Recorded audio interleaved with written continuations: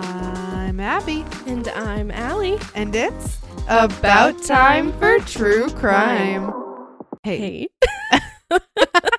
Hey. Oh my. What's up, guys? What a week, let me tell you. Happy Tuesday. Happy freaking Tuesday. It feels like 11's day to me. It does, though. It's been a hell of a week, and it's Tuesday. So that's where we're at. So we've got that going for us. But other than that, things are great. How are you guys? I know, tell us. Are you guys having a good week? Is it warm where you are? Oh my gosh, my friend Mackenzie just came to visit, and it was so fun. I am so curious to see, what are you guys all doing for the warm weather? I know. Are you just hanging out outside? I mean, at least for us, like up in New England, we get all 4 seasons. So once summer comes around, I'm like, let's do it. Let's do everything outside. But I feel like people in California are probably like, yeah, I'm sick of it. So. Yeah, or if you're in Florida, you're like, my good God, I'm staying inside. It is so hot out. It's too hot.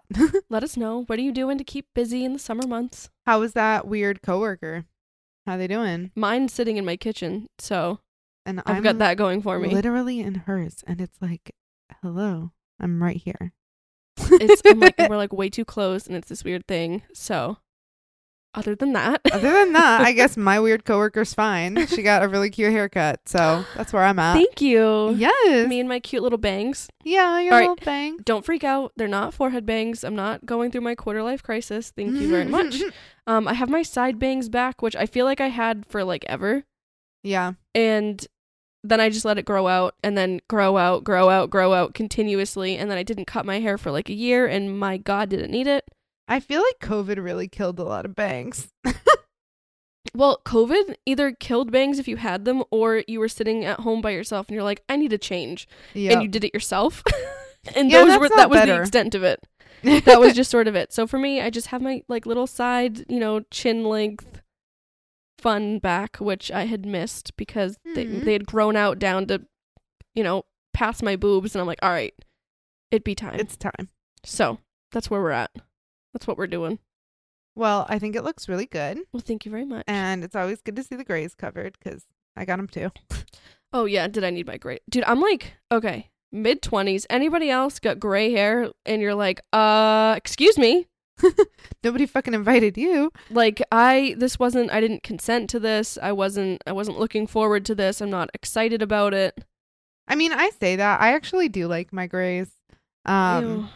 Well, I think you have to earn them. So it's all the stress. Well, yeah, it is. But it's like, if I don't romanticize getting them, I'm just going to hate it. And they're not going to not be there. So I just have to tell myself, like, you did it. You got one. Like, I do appreciate my hair staying in my head. So I guess it could be worse. They could like yeet themselves out and I wouldn't have them anymore. In which case I don't want that.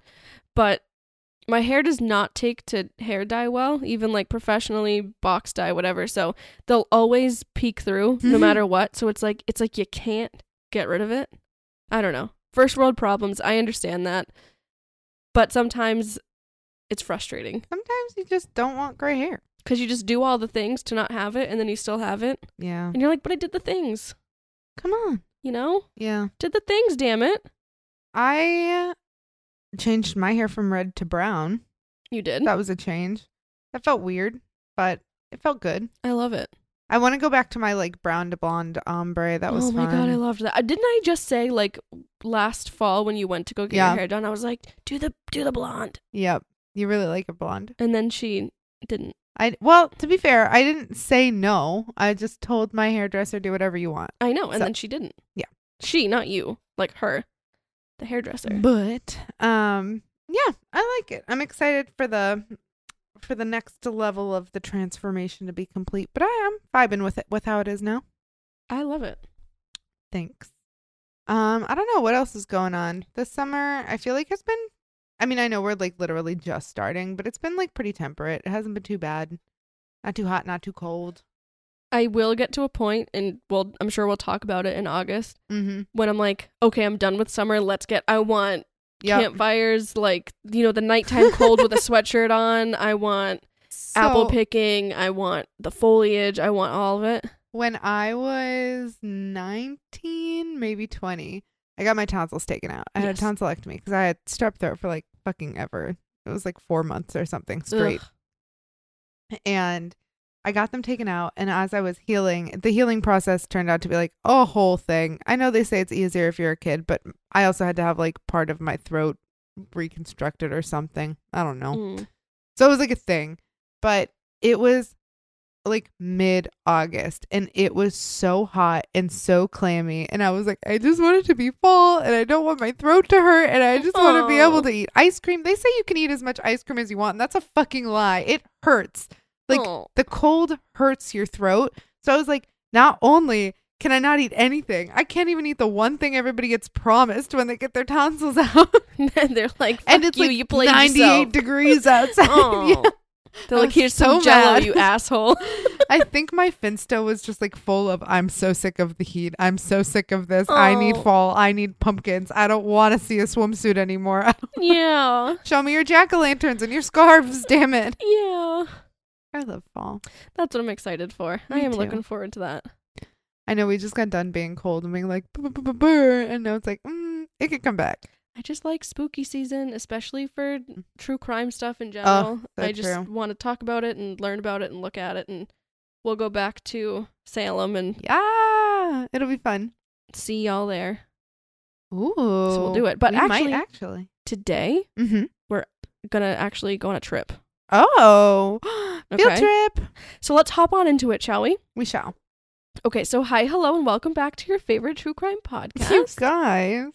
I actually thought that after we did I say we, like I'm going to take credit for it, after Abby gave us our fun CJ short episode on like stalking and harassment and things like that, I wanted to give you a case that sort of complemented that topic so that we could sort of unpack it at the end of how it applies and how it doesn't to what we talked about. So smart. Love that. So at the top, as always, you know me, I like to credit my sources, and I prefer sources that sort of open the door to the survivors telling their own cases and telling their own stories. Hell yeah. At least for me, in my opinion, in so few cases do we actually get a chance to talk to the survivors or the people affected by it, because sometimes they're not able to speak for themselves. And so when they do put themselves out there and they do come forward, I like to take it from them. So in today's case, we're taking it from our lead girl. Okay. And her name is Katerina Brunot. Okay. And a lot of this information is, taken from her words. So it was actually from the show Obsession, Dark Secrets. Ooh. Which I really like, but I have to say that the reenactments are so painful. Yes. And they're not dated like early 2000s dated, that kind, you know what I mean? Yeah. Like, the kinds of forensic files I'm talking about. Yes, I do. But I do appreciate that it really is her in her own words walking you through what happened, but the reenactment that's going on in the background, it's not even the actor's fault. It's like, even who wrote it, I'm like, why would who put that there? Yeah. So it just, I don't know, it doesn't make sense. But when they're talking about the objective facts of what happened, I like to take it to the person that if they're able to tell us, I want to hear it from them. Hell yeah. But again, all the sources are in the show notes, so without further ado, let's get into it. So let's start with Katerina. That's such a pretty name. I think it's very beautiful. So she was born in Siberia, Russia. Ooh. So we're traveling there first, and it's a wee bit nipply out. A titty bit. And Katerina had dreams of being like her mother. Her mom led a life in like art and things like that. She had designed costumes and things like that for the theater. Ooh, that's and cool so job. She grew up watching all the plays, all the musicals, surrounded by art and music and talent and all of that stuff. And she remembered that her mom was a very talented artist, that she was really talented in making the costumes, and she liked to do other things too. So she was just surrounded by creativity. But she remembers that even though she was fortunate enough to have had the distraction of the creativity and the talent around her, she grew up under the Soviet Union, in Soviet Russia, and there wasn't much of a life for her there. Yeah. She lived through the harshest of the harsh winters, very little food, even less money. And growing up, Katerina was shy. She kept to herself mostly. She was very close with her mother. I don't believe her dad was in the picture. He either had left or he had passed away. Her mom sort of kept a really close eye on her because a lot of the men that lived locally were not the kind of people you'd want to leave your child alone with. Yeah. So Katerina, when she got old enough to date, she sort of took a step back and evaluated what her options were. Right. And it was bleak, to say the least, for what she wanted in life and the talents that she felt that she had. She didn't really feel like there was much for her with the people there. A lot of the men that lived there, they had spent their days drunk. A lot of them weren't working, so they would spend all day in the bars, all night in the bars. They were angry. They would get in fist fights over nothing. They would abuse their wives if they had them, abuse their girlfriends if they had them. And I don't want to say everywhere was like that, but the context of where she grew up, having not had a present father, right. Her mom keeping a close eye on her, having access to the theater and the art and things like that, but feeling like it was never really going to be an escape for her because this is what was going on outside. Yeah, that's hard. So she didn't want to be trapped in this loveless marriage. She didn't want to wait for, but dread also the next time that, you know, this husband would come home and hit her. She didn't want that life. And she didn't want to have to cook dinner to his liking or get beat, or clean the house to his liking and get beat, and all of these things that she had seen go around. Her friends' parents, she had seen that, and all of these things. And she was like this beautiful young girl, but she is shy and she's really uneasy about what's out there. Well, how could you not be growing up like that? She's like, we have no food. It's freezing. Like, you can't, when are you going to like plant and grow food in the coldest part of Russia? It's in the middle of like nowhere. Yep. It's big and cold. And even though she got this glimpse of like the fun side of things, she's like, I still have to go home though. Like, I don't get to live here and stay in this. So she knew that she wanted a better life, and she just did not believe that that was possible in Siberia. Fair. She wasn't sure exactly how to go about it. She didn't want to marry a Russian man. She knew that. And again, that's not to say all Russian men are awful, but in her, where she was, she's like, the men that are interested in me all drink way too much. Mm-hmm. There is no way to prosper here. No. And I don't want to be a statistic, is sort of how she felt. Good for her. So we're talking about her, so I'm worried. Well, we are talking about her, but she's talking about her. Which is also good. So we have that going for us. So it's the year 2000.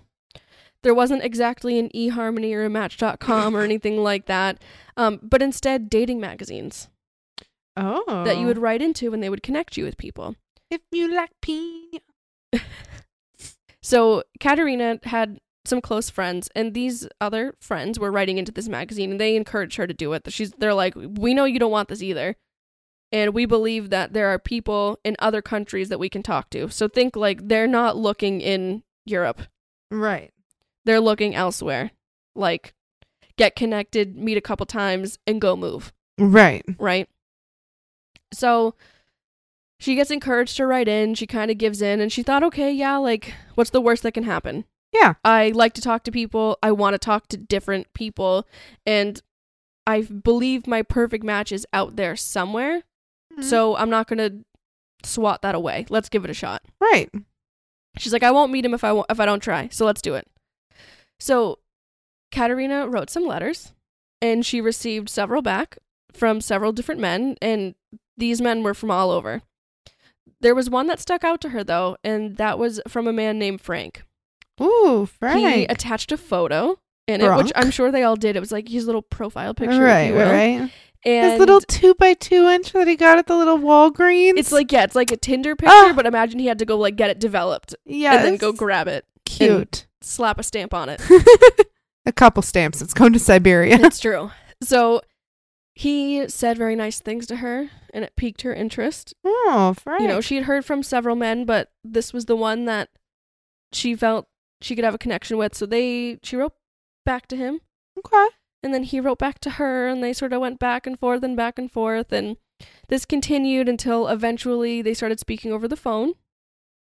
And he was older than her. She was 22. He was 45. Oh, Frank. So that is quite the age difference. That's more than double her age. Yeah. But she thought that he looked young and looked like he took good care of himself, and she was of the opinion that the age difference wouldn't matter much because they wanted the same things out of life. They wanted to, have children and just have a life partner to enjoy life with. So in her 22-year-old mind, him being old enough to be her dad was not a deterrent for her. Okay. And there are some relationships, I'm sure, like that work out very well, but as you're going to see, that's not the case here, and there were some red flags. Okay. So, she didn't want to make any rash decisions. She felt like he was very kind to her in the letters. Mm-hmm. He was very kind to her over the phone. She would get butterflies in her stomach every time she talked to him. She always got excited. She told all of her friends that she's talking to this man who's so kind and sweet and cared for her, and that was all she really wanted. She was like this hopeless romantic, and then this guy falls into her lap, or his letter does, at least in his photo, and she thinks, okay, he's older, but there's no baggage there, he doesn't have kids from a previous marriage that she's aware of, or some wife that she's not aware of, any of that stuff. He just seems like he works hard, he works a trade, and he's into me. Yeah, and he's into me, and we want the same things. Yeah. But again, she doesn't want to be rash, so she says, I'm not going to run off with you and go marry you because you're still a stranger. Smart girl. So she wants to get to know him better.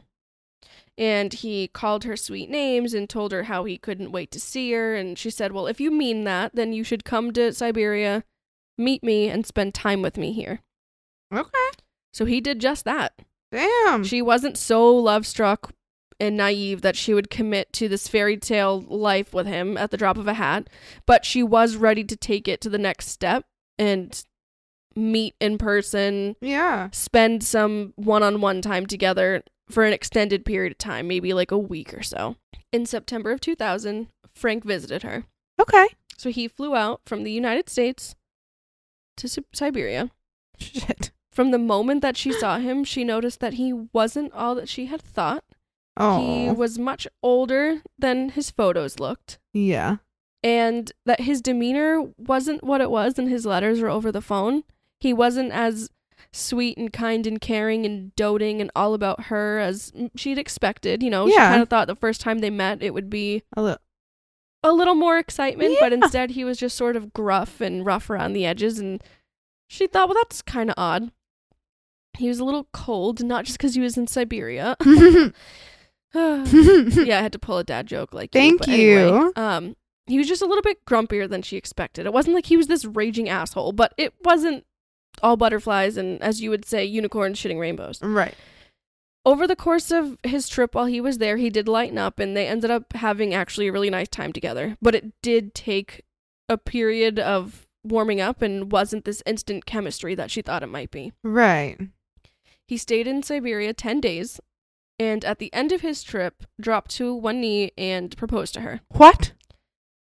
She could not believe it. They had only been talking, if you want to call it dating, sure, we can, but communicating over the phone and through letters for months. Okay. Granted, several months, but a matter of months. And she's like, I am not doing that. Good for Katerina. This was also the first time they had met in person, and even that wasn't even a full 2 weeks. Right. So that's not enough time. I'm sorry, No, it's just not. She liked him, she saw potential there, but she was not ready to accept this proposal. Good. And she told him that. She wasn't ready for that yet, but she did want to continue to date him. Okay. And she said that if they continue as they are, and he comes back to visit her again down the road, then she will give him an answer at that time. Okay. So the next day, Frank flew home with his ring, and they picked up where they left off over the phone and with letters and things like that. He called her every single day. He made time for her, even with the significant time zone difference. Yeah. Again, there's several hours between them. A few months later, in January, Frank flew back out, ring in hand, proposed again. This time, she gave him an answer. She agreed to marry him. Okay. And said that she would happily embrace this next step and that she would move to him. Oh, shit. So she's going to America. So she's off to America. So, if you know, do you know when the first time he flew out was? He flew out in September of 2000. Okay. So September to January. So then 4 months later, this is the second time. That's still short, but she committed to what she committed to, and she gave him an answer. So it's true. So then that was in January. So by July of 2001, again, it took time to get everything in order and get the paperwork and everything that they needed. Mm-hmm. Katerina had settled into Frank's home. He owned a house in Atlanta, Georgia. Okay. So we're down south. This was the first time she'd ever been to America. Again, she's in her early 20s. She did not have the opportunity to travel in her life. And she kind of gets off the plane and she's literally in this entirely new place, not knowing a single person, barely knowing this man she's going to marry. In the opposite climate. Correct. In Couldn't have every been more way. Opposite. Yeah. And she could not believe she was there. And she was upset leaving her mom behind. She was very close with her and her friends and her other family, but she believed that Frank was the man of her dreams and that they had such a deep bond that she felt like it was her calling. She needed to come here. And she was pleased with his home. I mean, it wasn't a dump. It was clean. It was well kept, but it lacked decor. It had no decoration, no style, no warmth. There was no hominess. There were no photos of family. There was nothing. Ooh. It looked kind of cookie cutter. Just moved in. Yes. Yeah. But he's very clean, very organized. Had everything had its spot, and he was very particular. Okay. But she's like, well, this is my opportunity to make it homey, and we'll kind of build this home together. We'll have that, to have. And so she's like, she's not looking at it as a bad thing. It's kind of odd. She's like, okay, he's not. It's an opportunity. Yeah. Yes. So as soon as she moved in, his demeanor changed. Frank, you grumpy son of a bitch. He wasn't as chipper as he had been. Okay. She wrote it off as being sort of distracted from work, probably. He worked as a plumber, and that can be a physically demanding job. And so when he gets home, maybe he's not eager to go run a marathon with her or anything like that. And that kind of job can require travel. Mm-hmm. So, that could mean that he's on the road for a good part of the day, and it might not just be your normal 9 to 5. Right. She noticed that almost as soon as she got to Atlanta, he was out the door to run errands. So it's like the day that she lands, and she kind of hoped that he might take that opportunity now that she's there to show her around. Maybe this is the grocery store, and in an emergency, this is where you might go, and this is what's around here, and maybe you might meet the neighbors, or you might do none of that. Okay. He was just out the door, had to run errands.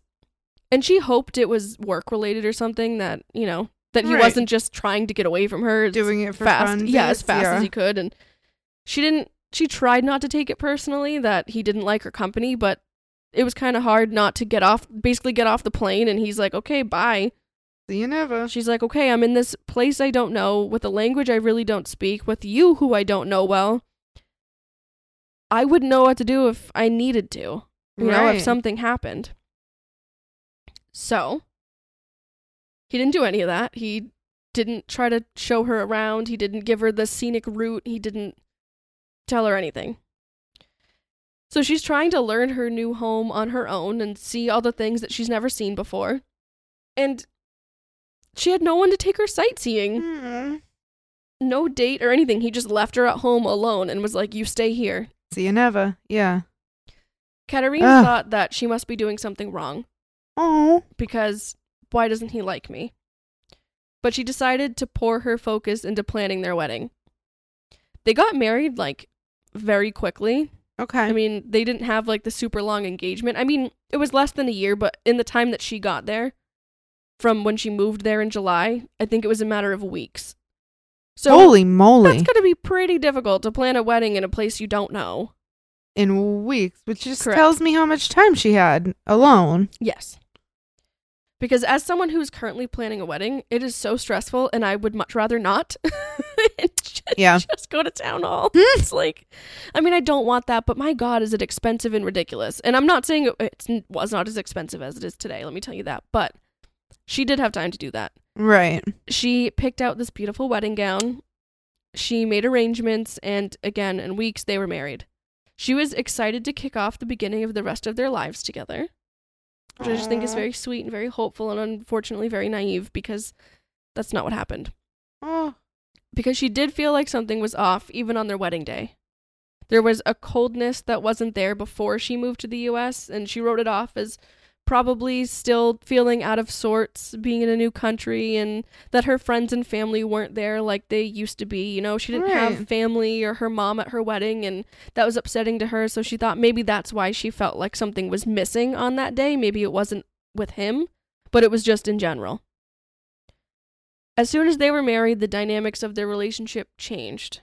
He told her that while he was at work, she was to cook and clean and keep everything spotless. Oh, Frank. He would come home from work, and if she hadn't done as much as he thought she should have in that time, he would accuse her of leaving the house and running off to have fun. And she would tell him, no, I've been here all day doing exactly as you asked. Right. It was to the point where if she went for a walk, he would time her. Ew, Frank. To make sure that she wasn't doing anything other than going for the walk she said she was. Frank, you nasty. And she just wanted to go around the neighborhood. Like, she was used to walking everywhere. She's not a fucking pet. Correct. So, if he didn't think that she had cleaned the house well enough, he would tell her to do it again. Oftentimes in front of him, which is just demeaning and degrading and disgusting. When she'd try to ask how his day was when he got home from work, he'd just ignore her. So she's very, very surprised. She started to have regrets over her decision to marry him, but she thought that if she worked harder at their marriage and in their relationship, that it would get better. Maybe that's not you. She didn't have any intentions of leaving Frank, but she also didn't tell anyone what she was dealing with. I think maybe there were a couple of things going through her head. She didn't want her mom to worry about her. Her mom is, on the other side of the world and had always been very protective over her. So if she knew how bad it was, she was afraid her mom would worry about her a lot. But the other piece was that she probably didn't want to hear it. She knew in her gut that things weren't great and she didn't want to leave. And she didn't want anyone telling her, this is bad, you need to get out, you need to do it, So she kept it to herself. She didn't make friends, really. I mean, she started to learn a couple of people around and things like that, but she didn't have this social group. And it's not like she was allowed to do anything longer than a walk anyway, so. No, not at all. By October 2001, so having been married just a couple of months, Frank hit Katerina for the first time. Frank, you piece of shit. He yelled at her daily, and this verbal abuse grew.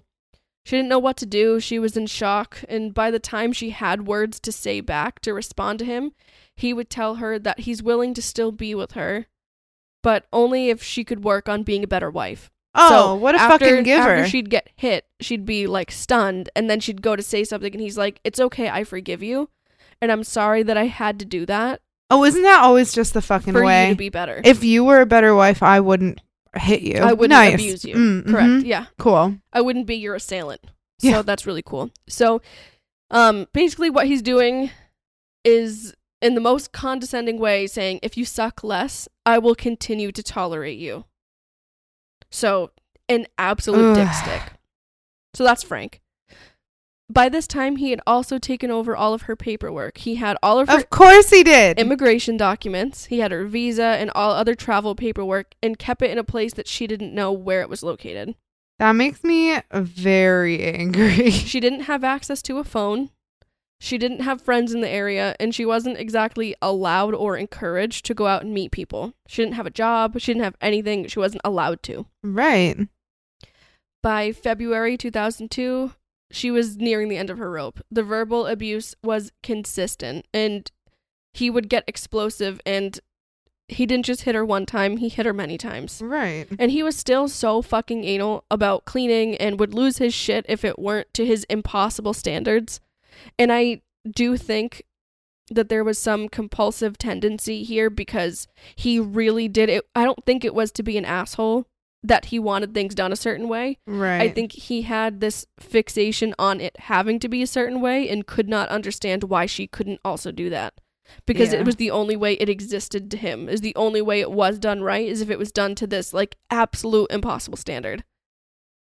And we'll talk about that in a little bit. Okay. But that's not to say that there weren't other ways to deal with that. He was entirely being a dick and an asshole. Mm. But I think his obsession with how things looked was deeper than just wanting to nitpick. Yeah. Okay. Thanks for getting me. Yeah, absolutely. So it got to a point where he would just stand over her and make her clean the same spot over and over again, not offering to help. He didn't try to join in and be like, oh no honey, I mean like this is the best way. No, just stand over her and make her do it over and over and over again. And even that, it's like, I'm staying here and cleaning all day every fucking day. Mm-hmm. Every fucking day. Sometimes multiple times in front of you when you come home and you're already being a dick. Yes. So if you want it done this way and not the way I'm doing it 14 times a week, you can do it. And he had this control over her. I mean, what else was she to do? I mean, I know it. I get it. Domestic violence and abusive relationships are so cyclical for a reason. And it's so manipulative and so degrading for a reason. And then there's all of this power and control. She's in a new spot. She's in an entirely new climate. She doesn't even have her own fucking papers. Mm-hmm. So I get it, but it's just, it just really gets me. I hate that. Yes. And she's hurt. She feels that if he really loved her, he wouldn't abuse, degrade, and humiliate her. Yeah. Frank was not the man that she thought he was, and she had built up the courage to tell him that she wanted to go back home to Siberia. Which was really difficult for her to say. Yeah. And at this, Frank lost his shit. He picked up a knife. He sliced his own forearm very deep, dialed 911, and said that he needs help right away because his wife stabbed him. Frank? Now she's thinking, he picks up this knife and she's like, oh my God, is he going to hurt me? And then he cuts himself. She's like, oh my God, he's going to kill himself in front of me to make me live with that. But instead, he just cuts himself deep enough to bleed pretty profusely. Yeah. But then calls and accuses her of attacking him. So police arrived on the scene within minutes. She was in handcuffs immediately, arrested for aggravated assault and battery. She didn't really have the words to defend herself, to explain what really happened. I mean, she kind of did, but she was so surprised and shocked and scared, and she didn't really know what to do, and he was believed and very believable. Mm-hmm. And she tried to tell them that he was lying and that it didn't happen, but she wasn't listened to. Because how many times a night do they hear in a domestic, I didn't do that? Yeah. Or she did it to herself, or he did it to himself, or anything like that. So they removed the two parties from each other, which is standard. Yep. But she was brought to the jail and was told that her bond was, I don't know, like 10 grand. I forget. What the hell? I forget what the dollar amount was, but it was something that, I mean, hell, it probably could have been $100 and she didn't have $100 to her name. So it really didn't matter. Whatever it was, right. She didn't have anybody that could pay that amount of money. Yeah. So Frank visited her while she was in jail. And he's like, I'll drop all the charges if you agreed to stay with me and not move back to Russia. Frank. So she's like, fuck you, fuck this. I'm not doing that. Good. So she gets up and she leaves. Good. So she's literally staring at the person, probably the only person that she knows that can get her out of jail. And she's like, I will not be going back to you after what you just did. You intentionally hurt yourself, lied to them to say I did it to you, and then let me rot here for a few days to like teach me a lesson. To offer me the thing that you took away from me. Correct. I'm fucking rich. For absolutely no reason other than the fact that she's unhappy. But he has all the papers, he has everything. Right. So she says, I'm not doing that. I'm not playing that game. And he laughed in her face. He's like, yeah, all right. So she didn't have anyone to call that she was comfortable asking for that kind of money from, right. But she did have a friend in the US that actually was from Ukraine, and they had bonded from being over, you know, that being from that part of the world and speaking a similar language, and right. So they had just sort of been friendly, but she wasn't asking for money from her. Right. But she did explain what happened, and this friend was actually an awesome friend, and she reached out to a local battered women's shelter. Yes. And she told the shelter staff what happened to Katerina and asked, like, is there anything you can do to help her? So the shelter wasn't able to pay her bail money. They couldn't bond her out. It was way too much money, but they did have an idea. And they said this might actually work. They instructed her to call Frank, like, grin and bear it, and say, she's sorry, she knows she's wrong, I'll come home, can you just pay the money? Get me out of here, I'll do whatever you want. So he would pay to get her out, but instead of Frank picking her up, the shelter would be outside waiting, so as soon as the money was paid, she would just jump in their car. And then he'd come later trying to get her, but she'd already be gone. Okay. And it actually worked. Good. So she had spent 18 days in jail for no reason because she didn't do that. But I think it actually probably was a blessing because it got her access to this shelter. She called this friend, which she probably couldn't have called from living in under the same roof as Frank. She probably, even if she could have called them, if he was around and listening, or listened to the phone calls, if he had a way of doing that, he probably did. Yeah. She would have never felt comfortable or safe or even thought to ask for that. Well, and I can imagine that, like, this is in early 2000s, so this is the days that you have two landlines and someone picks up on the other end and, like, tries not to breathe into the line so that you hear them. Right. And so even though it was what I can imagine an awful 2 weeks there, it probably gave her some much needed space and time to think, and actually got her connected with a shelter that she really needed. A blessing in disguise. So she had her freedom and she was brought to the shelter. And at that point, Katerina was connected with Detective Debbie Holland. And Detective Holland worked closely with victims of domestic violence. That was sort of her section, her world that she lived in, and sort of always helping victims of that kind of abuse. So she was very well versed with the resources in the area, aware of the stalking, harassment, abuse, laws and everything like that, and how to help people, which was exactly what Katerina needed. Right. So Katerina's able to talk to her about what happened, and Debbie Holland is hearing her out. She's actually the first person that, professional that can actually do something about it, that is aware of the circumstances and can kind of sit with her. And she can also guide her and prepare her for what was likely to come. Frank had already been so aggressive and possessive that Detective Holland did not think Frank would just give up on her. He wasn't going to just like, all right, I'll cut my losses and move on.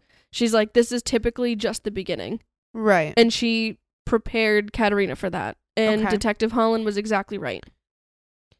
Between the shelter, the detective, and Katerina herself, they put plans into action. They started with the charges against her, those of, that attack that she supposedly had against Frank. That was not true. Right. Those were dropped immediately. They were able to corroborate her story and everything like that, and he didn't admit it, but she had no violent history. She didn't have anything like that. It was very unlikely. There were other things that they could point to of how Frank was an asshole. Good. So, no harm, no foul there.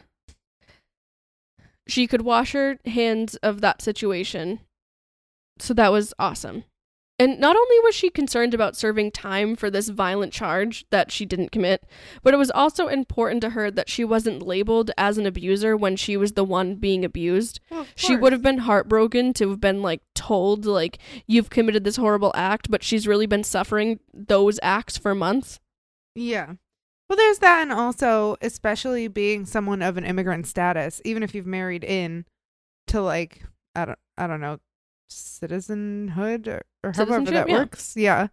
That doesn't protect her from the potential of getting deported or whatever, which, I mean, at this point, it sounds like she kind of wants that, but. Well, I mean, she's it's different. She's going through the motions of everything's legit, everything's legal. She's not facing that kind of thing, but what she doesn't have is access to the paperwork that she would need to move or to do anything. So it's he's gatekeeping all of her important documents that he should not have.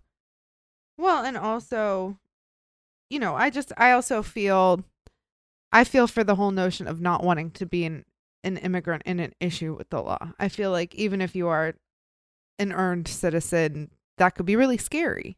Well, yeah, and you don't have the mastery over what's going on the way that Frank would. Raised here don't know. I know.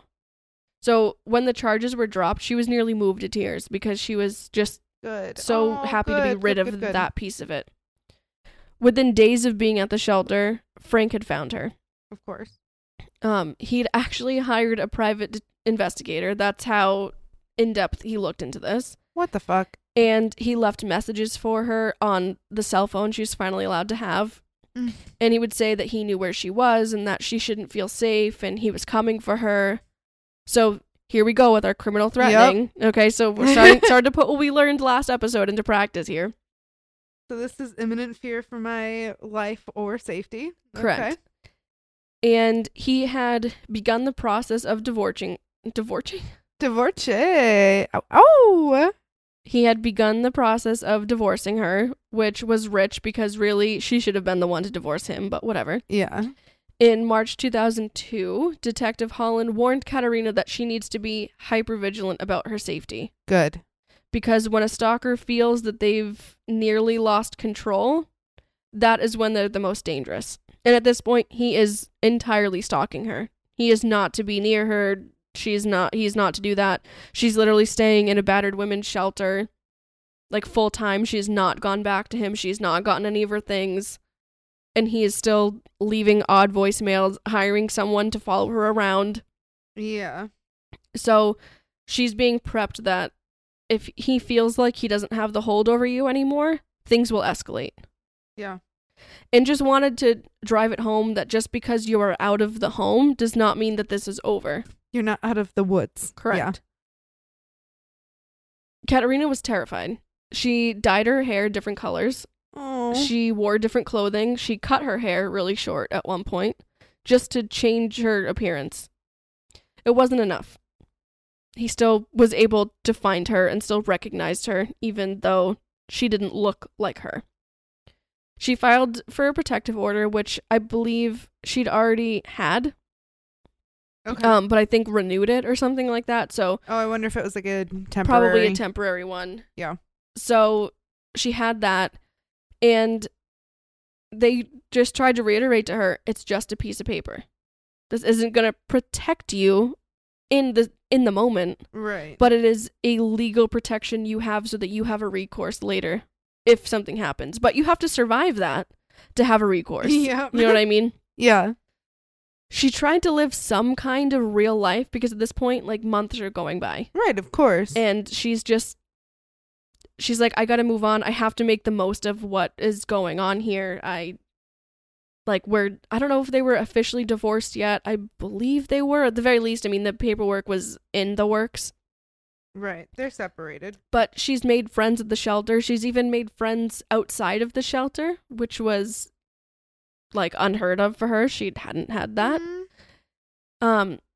But she was still staying at the shelter for safety reasons because it wasn't, I mean, obviously Frank knew where she was. He had found her, but it was protected, and right. She could trust that she could sleep there at night and be safe. But she did try to put herself out there and meet people, and she actually did meet somebody that she did not mean to meet, but his name is Jeff, and he was very lovely. Oh, good for Jeff. So she met a very nice man, but she was very guarded, understandably. She couldn't tell him where she was living because the shelter's address was protected and secret. No one was to know it. She couldn't get mail there. If she saw him, they had to meet in some public place. She couldn't bring him home. She wasn't going to his house. Yeah. She was being very on guard, not giving a lot of personal information. I think she had made up some story about why she was in the United States and not that she was married to somebody and was pending a divorce because she was afraid. She didn't want true, factual, personal information out there because she just didn't feel like she could trust anybody. So she didn't tell him about Frank at first. But over time, she started to tell him really the truth. Once she really felt like she could trust him, that he wasn't this bad guy, that he wasn't Frank 2.0. Jeff was actually a good guy. Okay. And he was supportive in, like, keeping her safe and keeping things, you know, sort of on the down low for the time being because safety was a major concern and Frank was still out there and acting nutty. So in December of 2002, she had already been divorced from Frank, and she actually got married to Jeff. Okay. And she was thinking at that point that she had been free of Frank for quite some time. Like maybe he had gotten over it or something like that. But he found her again. Of course. So as soon as she was married to Jeff, Frank started calling their home phone to intimidate them. And granted, they had moved away. It wasn't like they lived in the same neighborhood. Okay. But Frank's calling their phone, trying to intimidate them, and was just saying really inappropriate stuff. One time, Jeff had stepped outside to move their car, and all of a sudden, Katerina hears a car crash. The brakes in their vehicle had been cut, and luckily, Jeff wasn't driving far. So I think he hit like the neighbor's lawn or maybe like a mailbox or something. In all, in the grand scheme of things, not a very big deal. Right. But could have been had he not just like been coasting. That scares the crap out of me. So she was terrified because this was the first time it seemed like Frank wasn't even afraid of getting caught. It was just blatant. And she and Jeff could have died had the circumstances been different. Had they been driving somewhere else or had gotten speed or whatever, it wasn't like they knew. He was just moving the car. Luckily, it was just right a little bit, but it was the most blatant that Frank had ever been. Well, and that's pretty fucking bold. You're at their house. You're in a driveway.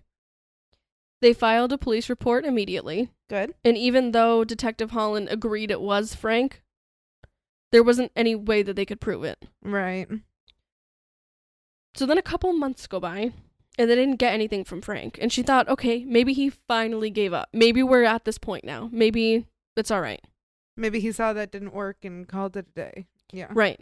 And right now, we've got a lot of evidence of stalking, harassment, yep, criminal threatening, and, I mean, depending on how far you'd want to push that, not that they can prove it, but attempted murder. Yeah. With cutting the brakes and everything. And he left a message like, hope you liked my surprise or something. Like, but idiot. It was from a payphone. Like, it was this whole, this whole thing where there was no doubt in anyone's mind that he did do that, but there wasn't a way to prove that. There was nothing I think concrete enough.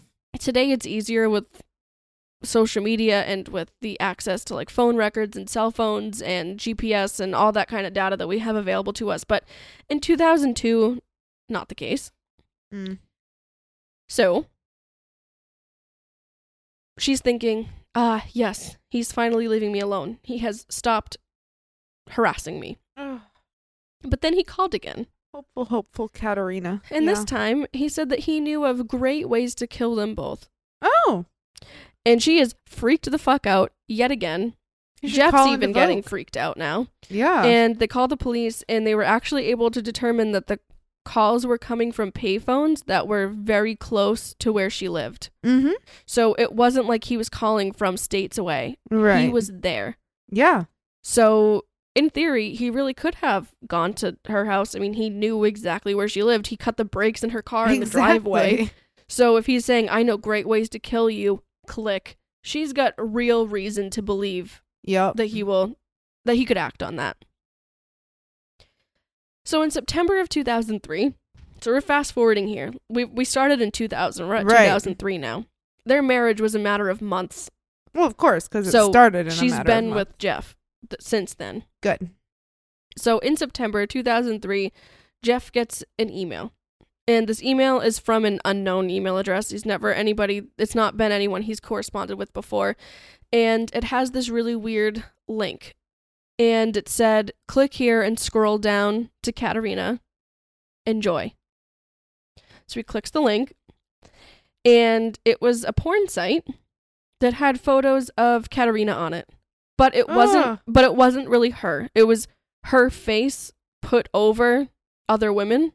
Oh. So it wasn't any like photos that she had taken for him or anything like that. No, he just fucking copied and pasted. Yeah, but he literally, that takes so much more creativity than taking like your own homemade sex tape and posting it. You know what I'm saying? Like, there is something just as bad about that and uncomfortable. Honestly, a little more so, because then you have to like work with freaking angles and shit. Well, I mean, that's, revenge porn is absolutely no joke. And, there's a lot of people, I don't want to say just women, but there's a lot of people who will engage in that. And that's just for the two of you, or how, whatever. And never in a million years do you believe that they would do that to you or themselves, right? Because they're in it as well and things like that. But then it gets posted and it gets sent to your boss and it gets sent to, there are real life, big long-term implications of things like that. And it's no joke. And a good rule of thumb is if you put it on camera, you could expect for it to get out. I mean, you just don't, it depends on who has access to it or who could potentially have access to it. So all true. It wasn't a revenge porn type thing where it's like, well, you think she's so good? Well, she was mine first and here's us and boom. Mm-hmm. But it was almost more calculated that he took photos of her, was able to manipulate it, put it on. I mean, and it's not as easy then as it is today. Oh, no. To have done that. So that, even today, that took some time, man. Me talking about angles and shit, that's, I think, the biggest problem you'd run into today. So back then, it's like, are you going to pay $50 for Photoshop? And then learn how to use it? Katerina was so discouraged by this. She's like, this, obviously it's not me, but look at the lengths he's still willing to go to hurt me and our marriage and send it to my husband. Like, he was able to get my husband's email address. So this is all not okay. And it wasn't like he was like XOXO Frank. Obviously he didn't sign it, but they knew it was him. Yeah. Who else the fuck is going to do that? And actually, they were able to determine that it was sent from Frank's home. Good. That email, which was like the first hard evidence they've had of, it being connected from Frank's home to their home. I'm so happy that Frank's vengeance is finally starting to catch up to him. Well, you just stay tuned there. Oh, fuck.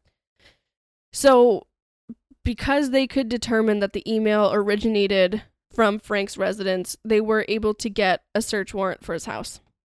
Yay! So they go into his home. He wasn't there. Fuck. But even they noted that it was very strange because there were no photos of family, no photos of friends, nothing personal, and his home was organized to a fault. Like, it looked as if no one had lived there. Every dish was stacked just so. Yeah. The soup cans were, equidistant from each other. Right, put out with the labels out. Labels out, stacked, like maybe 3 high. Like, it was so particular and so organized that it didn't look real. It looked, oddly clinical and gross. Right, and just staged. Yeah, it was none of it. It was stale. It was all bad. And so they were like, this is weirder than if this were really, it had a ton of shit in it. You know what I mean? This is like a piece of shit Adam Strong basement. Yeah. It still had that same kind of uneasy feeling, though for different reasons, still very odd. So that was weird. And they're like, okay, he had things alphabetized. Like his spice cabinet wasn't arranged by, what he might use the most. It was alphabetized. Yeah. That's odd. That's a thing. So, just very unnatural. They also found some weapons. They found a laptop. And they also found on that... Sorry. What'd you say? They found a laptop. Pew pew. Oh my God. Well, on that laptop, they actually found that he was in Russia. Meeting a new woman. Current. Damn. So while they have the search warrant, Frank moves fast. They go in. He's nowhere to be found. And they find his plane tickets. They know when to expect him back. They know who he's meeting, where he's meeting her, all of these things, because they see all of his correspondences. Right. They could also see that the threats came from him. So they could see all these other things that he had in his computer and how he had found where to call from, everything, so they're able to piece together more than they had. Right. And upon finding out that he's in Russia to meet this other woman, Katerina starts to feel oddly protective over other women because she's like, if they were my age and felt as, won over by him and thinking that he's great and they're just looking for a way out and any means necessary. This is not it. Yeah. As soon as they get here, he's going to beat the shit out of them. He's going to do what he did to me. And she was afraid that another woman might meet the same fate. Right. Or and worse. have this really like odd abuse and fear and obsession around it. So by February of 2004, Frank had been in jail for a few months given what had happened, but he'd actually pled out and was just on probation. Okay. And so what did he get caught for exactly? All the threatening. And all the threatening. Okay. And all that stuff. Because that's what they could catch him with. Okay. Yeah. So he gets out, but now Detective Holland is, the one who's been guiding her and helping her and, is, working on the law enforcement side of this, calls Katerina and is like, he's out. He is going to be very mad. Yeah. They had kind of expected him to be away a little bit longer. I mean, it wasn't like he was going to serve life for that, but they did think they'd have more time, but he accepted a plea, which was not what they expected. Always quickens. And he's on probation. So he does need to keep his nose straight, but that also means someone else would have to notice that he's not doing that in order to catch him. So Detective Holland is like, Frank is out again. He still feels like he doesn't have control, and now he's pissed that he's caught. So I don't think he's going to drop it. I think he's going to gun for you, but he's going to do it a different way. Yeah. Well, then Jeff, Katerina's husband, notices that money from his savings account is missing. Jeff. And by money, I mean $6,000. Oh. Is missing. So, like, super unnoticeable amount, for sure. Yeah. I'm like, wouldn't you have started with like $100? Anyway, basically what happened was that he had stolen a blank check, like a blank bank check from their mailbox, and forged a check to himself. And they found it on security footage that showed Frank cashing the check that he had written, like, from Jeff. You know what I'm saying? So that was another way that they got him again. But he's just being more outward and more outward about the ways he's getting at them. And more, I don't want to say like creative, but almost more creative. Like, yeah, he didn't go for them. He went for their mailbox. And then he waited to find something blank that he could forge. And I mean, is it like is it earth shattering? No. I mean, you or I could go do that right now, but we're not going to, and we wouldn't on probation. And not if we were just in Russia to find a different woman, we would have forgotten about this one. No, because we are what? Pro-social. Law-abiding. Fuck. So they put out another warrant. Because he, was not doing his whole probation thing the way that he should have. Well, good. But they couldn't find him. Well, bad. He wasn't home. And Katerina now, she's like, I've hurt physically from him. Yeah. I've hurt emotionally. I've hurt psychologically. And now I've hurt financially. And now, not just me, but the actual person I love. Correct. Then Katerina found out she was pregnant. And she and Jeff were married 1.5 years, and she was overjoyed. She was so excited. It was her firstborn.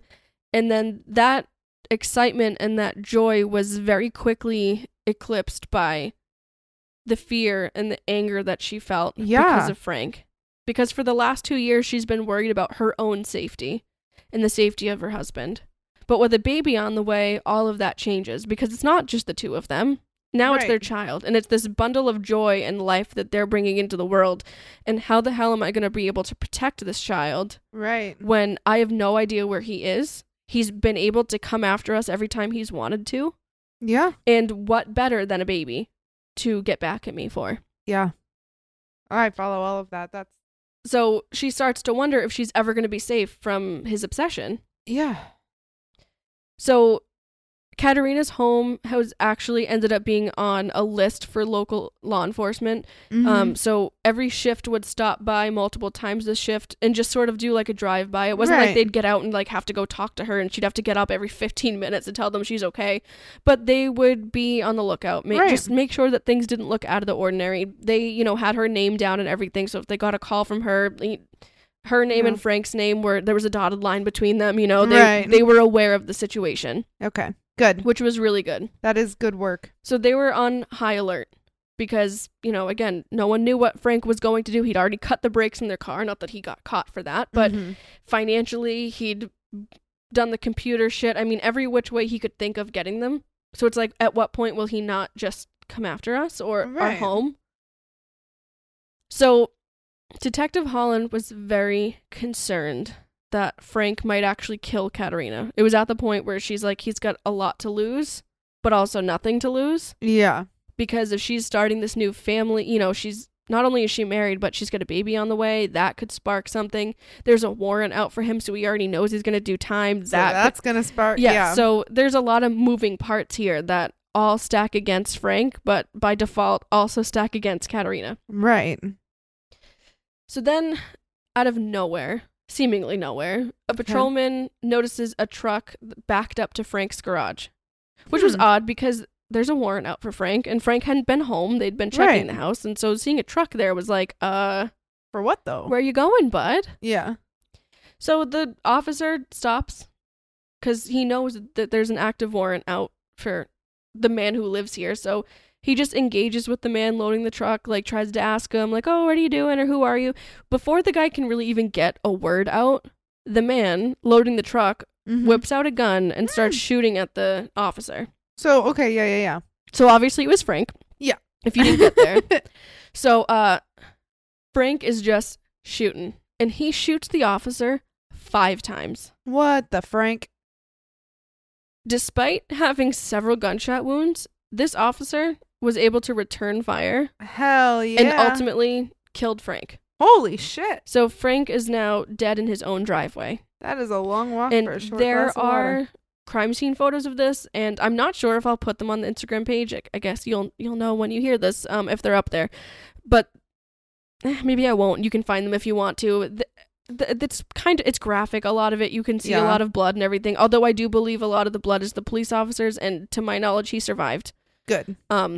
Despite having 5 gunshot wounds, That's he was incredible. actually able to fight through the pain and the shock and the panic, and return fire and actually, make contact, which is doesn't always happen. So, Katerina receives word from the police that Frank is dead.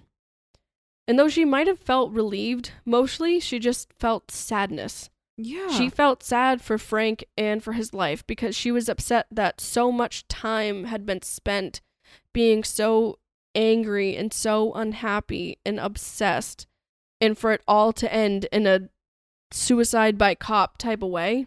Yeah. She felt sadness. She was angry at him.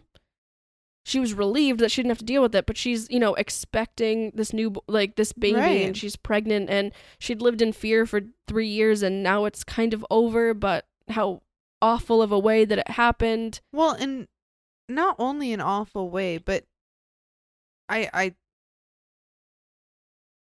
not sure a better way to articulate this, but no closure. He just died. Mm-hmm.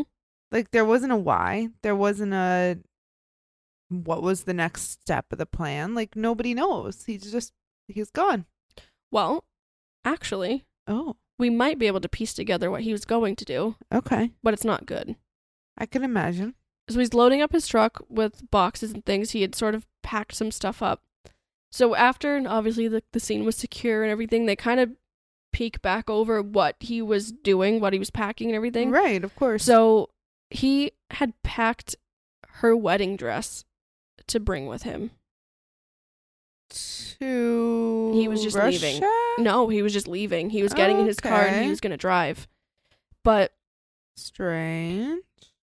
If you can only pack a certain number of things that you can fit in a truck to run away and leave your whole life behind, why is your ex-estranged wife's wedding dress making the cut? Yeah. So that to me speaks to his obsession, and he was not done. He wasn't leaving to leave it behind. He was going on the run. Oh, yeah. Do you see what I mean? No, absolutely. He also had various passports and fake identities. He had used the names of missing people. So it was like he was leaving the name Frank Sheridan behind him. Right. And he was beginning anew entirely. Okay. But Detective Holland believes that Frank had, anticipated skipping town, which I thought that was likely as well. But believes that he had a gun on him ready to go because he likely intended to kill Katerina before running away. Oh, I'm sure. Because when that officer pulled up, the gun was already on him, like, ready to go. Like, I think maybe even in the truck or something, and he just grabbed it. So it was like, he didn't typically have that on him. Okay. But he was on his way out. So had things not happened the way they did, it was likely that he would have packed up his car, skipped town, but before he left, made sure he killed her and then took off. And he had all these fake identities and things, but obviously we can't ask Frank, but it was pretty clear that things had escalated to that point that if things hadn't gone exactly how they'd gone, Katerina might not be alive.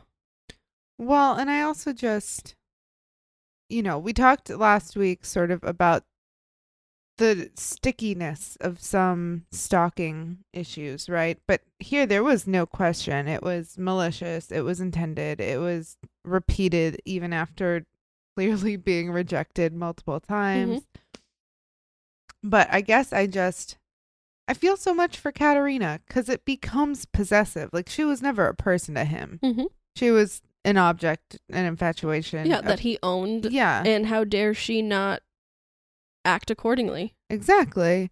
And I put myself in the spot of like being pregnant with a child that I am so beyond excited for and having to live with the dichotomy of that and that joy and that excitement, and also knowing that this is the world that child's coming into, and having to be sad that the fact that the only way this was resolved was with his death. And also that this is your first pregnancy and you can't even have the typical expected, the healthy kind of fear you would have with expecting your first child, and that expected kind of healthy worry that you might have. Of like, and what if it cries and I don't know how to stop and it? that joy, and what I feel like is, as a non-parent, I know it's rich of me to talk about, but I can only imagine that there's got to be some universal feelings of that excitement and that concern and that worry, but it's healthy and it's good, and when it's what you want, and this is what she wanted, and this is what her and her husband had wanted, and so to have all of that, and then for that to like be, wait a minute, this can all be used against me, and what am I doing this for? If this is going to be taken away. And the more I build something I love, the more someone is trying to take it away. And the more I have to lose. Right. So it's sad that it ended that way, because it sounded like Frank was just a very ill man who, shouldn't have been doing what he did. But I also believe that if it didn't end that way, I think it would have ended a worse way. I think he would have killed her first. Probably killed Jeff if he could have, but definitely kill her. Yeah. And then if he died afterwards, at least his mission was complete, is how I feel like he was going to take it. Because with fake identities and things set up, he was never going to go back to being Frank again. Yeah. Frank was dead that day, regardless of whether or not actual Frank was. Right. And I feel so bad for that officer. Yeah, to just happen upon a house, be like, hey, what's going on? Pew, pew, pew, pew, pew. It's like, Yeah. It's like Matrix style shit, but he ended up surviving had a cool that. Tupperware. Yeah. You know what I mean? I think the fact that he was bringing the wedding dress was like, oh, you can only take like 10 things with you, bud, because you were on the run, and that made the cut. You kidding me? Yeah, not so much. But on a happier note. Yeah. Katerina went on to have a very happy life. Good. She went to school. She became a teacher. Yeah. So she's an elementary school teacher. Oh, good. She has 2 daughters. And she is still able to maintain that creative, fun side. She paints, and she has illustrated a couple of children's books. That's so cute. Oh, I'm so glad. So it does end on a happy note. Good. But I do also just want to include some resources. Always. Because come on. These resources here are for the United States, and these are national lines. So the National Domestic Violence Hotline is 1-800-787-3224, or you can text START to 88788, or you can go to thehotline.org. You can also go to the National Resource Center on Domestic Violence. We'll have that linked as well. The other thing to remember, you guys, is, again, I know we said this last time we talked about some of these, but if you go on the website anywhere, there are usually quick escapes, and that will get you sort of out of the page if you got to quickly, minimize whatever you're doing. Sometimes it takes you like a Google page of puppies or something. But just remember, if you're in a situation where you're looking at these and you can't have somebody else seeing them, you do need to clear your own history. Just as a reminder. Yes, thank you for doing that.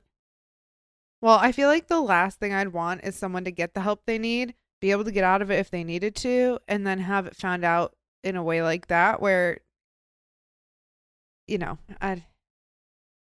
the closer you get to getting out of an abusive relationship, the more dangerous it is. And it's just not worth that risk.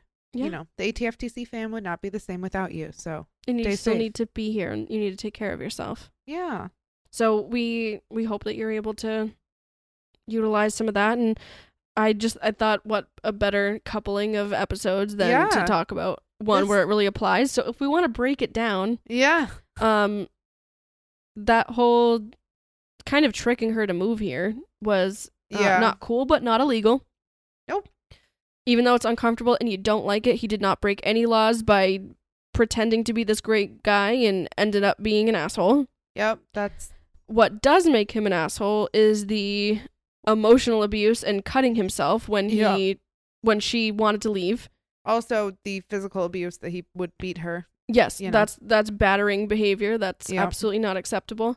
And once she obtained a protective order, he disregarded that and continued to contact her and threaten her, and would make a reasonable person feel afraid by threatening her, like, I have great ways to kill you. Yeah. About her and Jeff, and I'll find you. You think you can get away. You think you're safe. You're not. So just to go over it again, Massachusetts defines stalking as willful, check, maliciously, check, engages in a knowing pattern of conducts or series of acts, check, over a period of time directed at a specific person, check, which seriously alarms or annoys that person, and would cause a reasonable person to suffer substantial emotional distress, check, and makes a threat with the intent to place the person in imminent fear of death or bodily injury. Check. Check, check, check, check, check, check, check, check, check. Yes, he's got all of that. All the check lights are on. Then we have the creepy phone calls to her home, the brake line being cut in his vehicle. I don't know if you guys can hear that. You probably can't, but Allie's cat is going, meow. She's doing, that was a really good Thank one. You. She is like, can you stop? I need attention. She said, I got a blast. Yep, she just zoomed on upstairs. Okay, well. But he is like a perfect example to the T of actual stalking. So for those of you that were with us last week, this is not a Billy case. No, this is bless up. This is just Frank. Yeah. But also important to note that, like, all the different ways that he engaged in abuse. Yeah. He verbally abused her, psychologically abused her, physically abused her, withheld important documents to her. So that is a kind of control. That's a form of abuse. He, for all intents and purposes, copy and pasted her face onto, a porn video or something. Yeah, doctored inappropriate videos that weren't her. Yeah, which is like her face. Some kind of like odd sexual abuse there kind of going on. I mean, psychological, but everything. Yeah. Then cut the brakes, which was potentially physical. I mean, that was physical. Life-threatening, yeah. And then financially stole from them.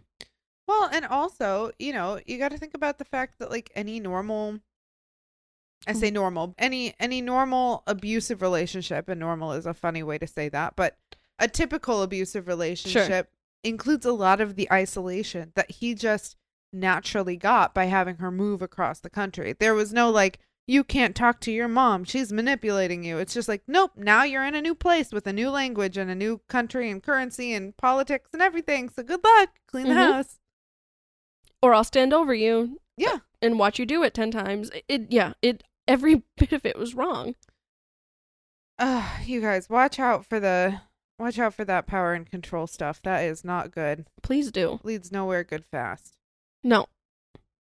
We are so thankful that Katerina is doing well and that she's got 2 beautiful little girls. I know, and that she went on to do what she wanted and maintained her cute, fun, creative side, which is very awesome. And we've been saying Jeff this whole time, and I didn't even make a comment about Jesk, even though I really wanted to from What We Do in the Shadows. Which is your homework assignment. If you guys forgot, you have to watch What We Do in the Shadows.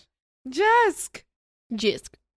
You're a guard? I mean, I guard the parking lot, yeah. But oh, so brave.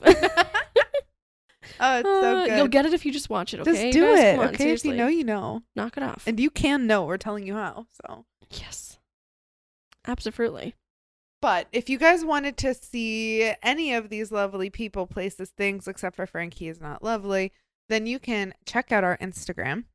You would do that by searching up About Time for True Crime Pod in the little bubble with periods in between every word. So that is ABOUT period TIME period FOR period TRUE period CRIME period POD, because podcast was too long. And if that's like way too long, it's always linked below, baby. You know the drill. Mm-hmm. But if you had a serious reaction to this and you wanted to let us know what you liked, what you hated, if you find this super crazy disturbing and want to know more or less, or where to find resources that you didn't click below, you could always email us. Allie, where would they email us? So if you wanted to email us, you'd go to abouttime4tc@gmail.com. So that's ABOUTTIME 4tc@gmail.com. We would love to hear from you. We can't wait to hear from you. We hope that you continue to rate, review, share, tell a friend, tell a family member. Give us that good 5-star rating. Leave a little review on Apple Podcasts. We would love that. Share, download. What is it? Like and subscribe. More. Ring the bell for weekly updates. Oh my! Just kidding. This isn't YouTube. Don't have that. But do follow, do subscribe, do all that good stuff. Do all the good. Get in on the ATFTC fam, and also we didn't forget. Tell us about the merch. Tell us what you want. I know. What do you want? Tell us. What do you want? What do you want? Well, if I take a look at my watch, I believe that was About Time for True Crime. Bye. Later.